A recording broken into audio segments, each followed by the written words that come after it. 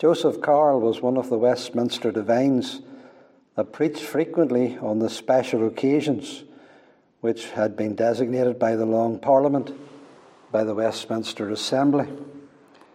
He was thus one of the notable preachers among the divines. He was born in London in 1602 and graduated at Exeter College, Cambridge, graduating in a Master of Arts in 1627.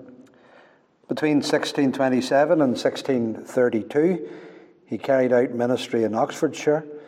He moved to London and was preacher to Lincoln's Inn in 1632 to 1647. And then he became the minister of St Magnus Church near London Bridge.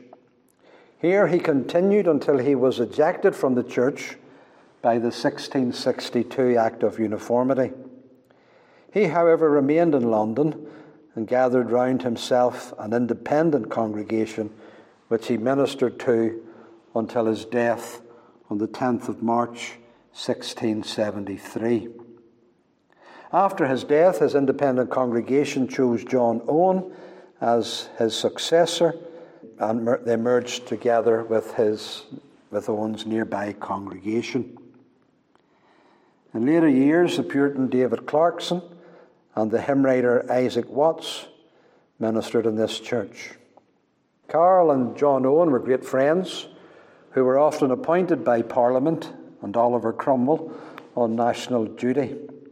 He, along with Owen, were among the ministers present at Cromwell's deathbed in September 1658. As well as participating in the Westminster Assembly, he also participated in the Savoy Conference a decade later in 1658. Carl is most famous for his commentary on the Book of Job, which was printed in 12 volumes. It is said it took nearly 25 years to get through the book, and numbers which were large at the beginning were greatly reduced by the end. Some have talked about the patience of Job, others have talked about the patience of Carl. The Puritans, however, held the 12 volumes in high regard, and he was looked upon as one of the great preachers of his day. The book was chosen with a pastoral concern because England and indeed Europe was going through turbulent times in those days and wanted to minister pastorally to his tried and suffering flock. And thus he went through the book with that in mind. It is a very edifying commentary. Charles Spurgeon valued it much. On the fly leaf of his third volume of his 12-volume set, he wrote, "Carl is not a line too long for me.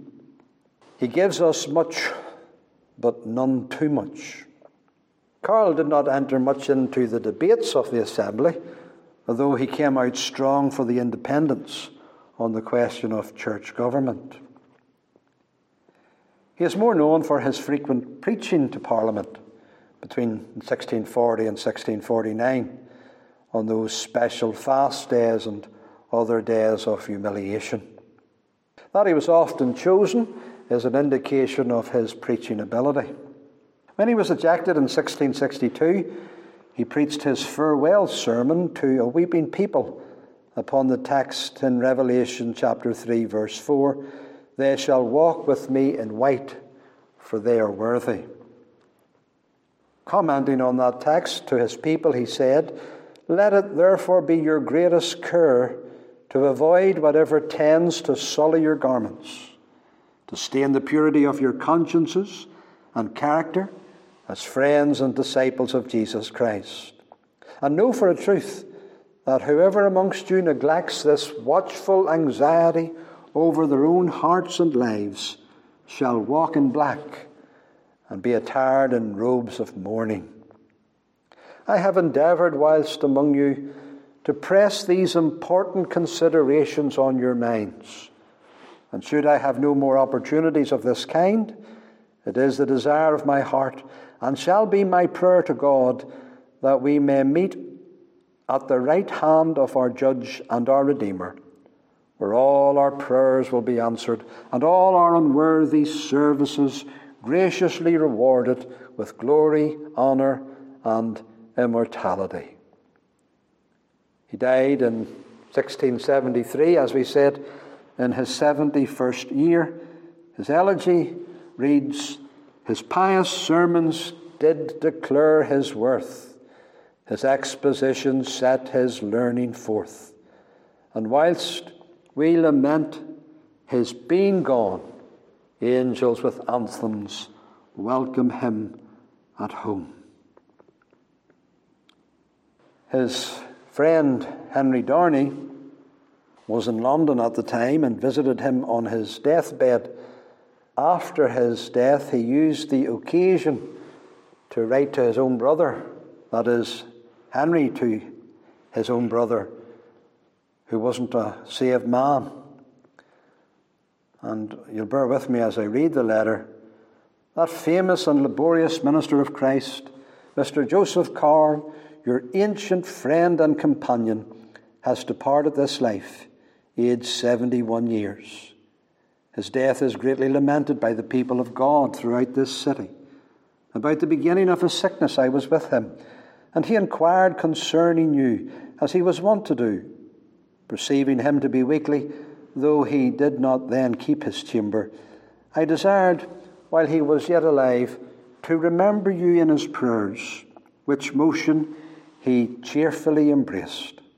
I visited him again about 3 days before his death. He told me, as I understood him, for being extremely weak and past all hopes of life, his voice was low, that he had not forgotten his promise to me in your behalf. I think it good to mention this circumstance, in order to provoke you to all seriousness with regard to your own soul, the eternal welfare of which lay so much at the heart of this eminent servant of Christ. His labours were great, his studies incessant, and his whole conversation without spot or blemish. His charity, faith, wisdom, and zeal had a fragrant smell among the churches and servants of Christ, by whom his loss will be long lamented. His sickness, though painful, was borne with patience, joy, and peace in believing, so that he parted with time and entered the harbour of eternity under the full sail of desire, and was wafted into the port by a gentle breeze of divine consolation. When drawing near the close of life, he desired his friends to forbear speaking to him, that he might retire within himself, which time they perceived he spent in prayer, often lifting up his hands a little. His friends, observing that his hands had ceased moving, drew near, and found he had silently departed from them, leaving many a sorrowful heart behind. And continuing on, writing to his brother, he said, "And now, dear brother, oh, that this may be an exciting motive to you and me, to redeem the time which the caterpillars have eaten, that we be not found unready. And if ever you expect to be a companion again with Mr. Carl, break off from all such company which were not his delight. Concern yourself to make a fresh and thorough surrender to God in your old age. Beg, I beseech you, beg such a convincing, impartial, heartbreaking sight of your sins in youth and old age, that may force you to Christ for refuge while he may be found, and beg his Spirit that you may glorify him on earth the few days that yet remain, as signally as ever you have dishonoured him. What a joy will it be to this glorified saint, Mr. Carl, at the last day, to see that his prayers for you have prevailed. Dear brother, I pray excuse my earnestness in what I have written. It may be you and I may never again see each other in this world. You are much upon my heart.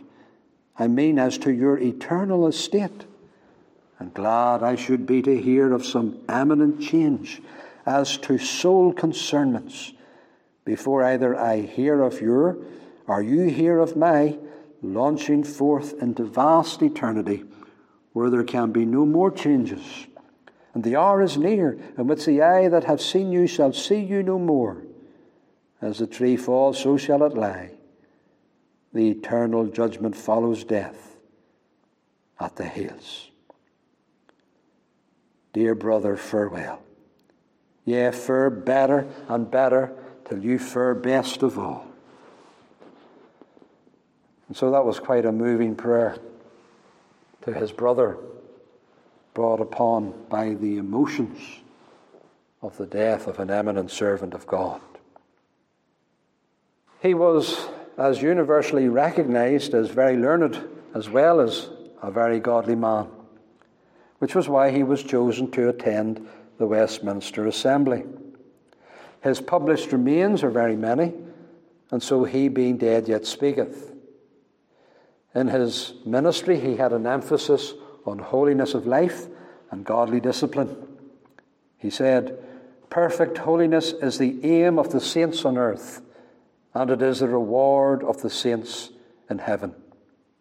On another occasion, he said, "Those who eat too much are just as guilty of sin as those who drink too much. Men oftentimes complain that they have spent too much money in feasting, but it is rare that any have admitted that he has spent too much time in feasting." And then these lovely comments: "It more pleaseth the saints that they enjoy God than that they enjoy salvation.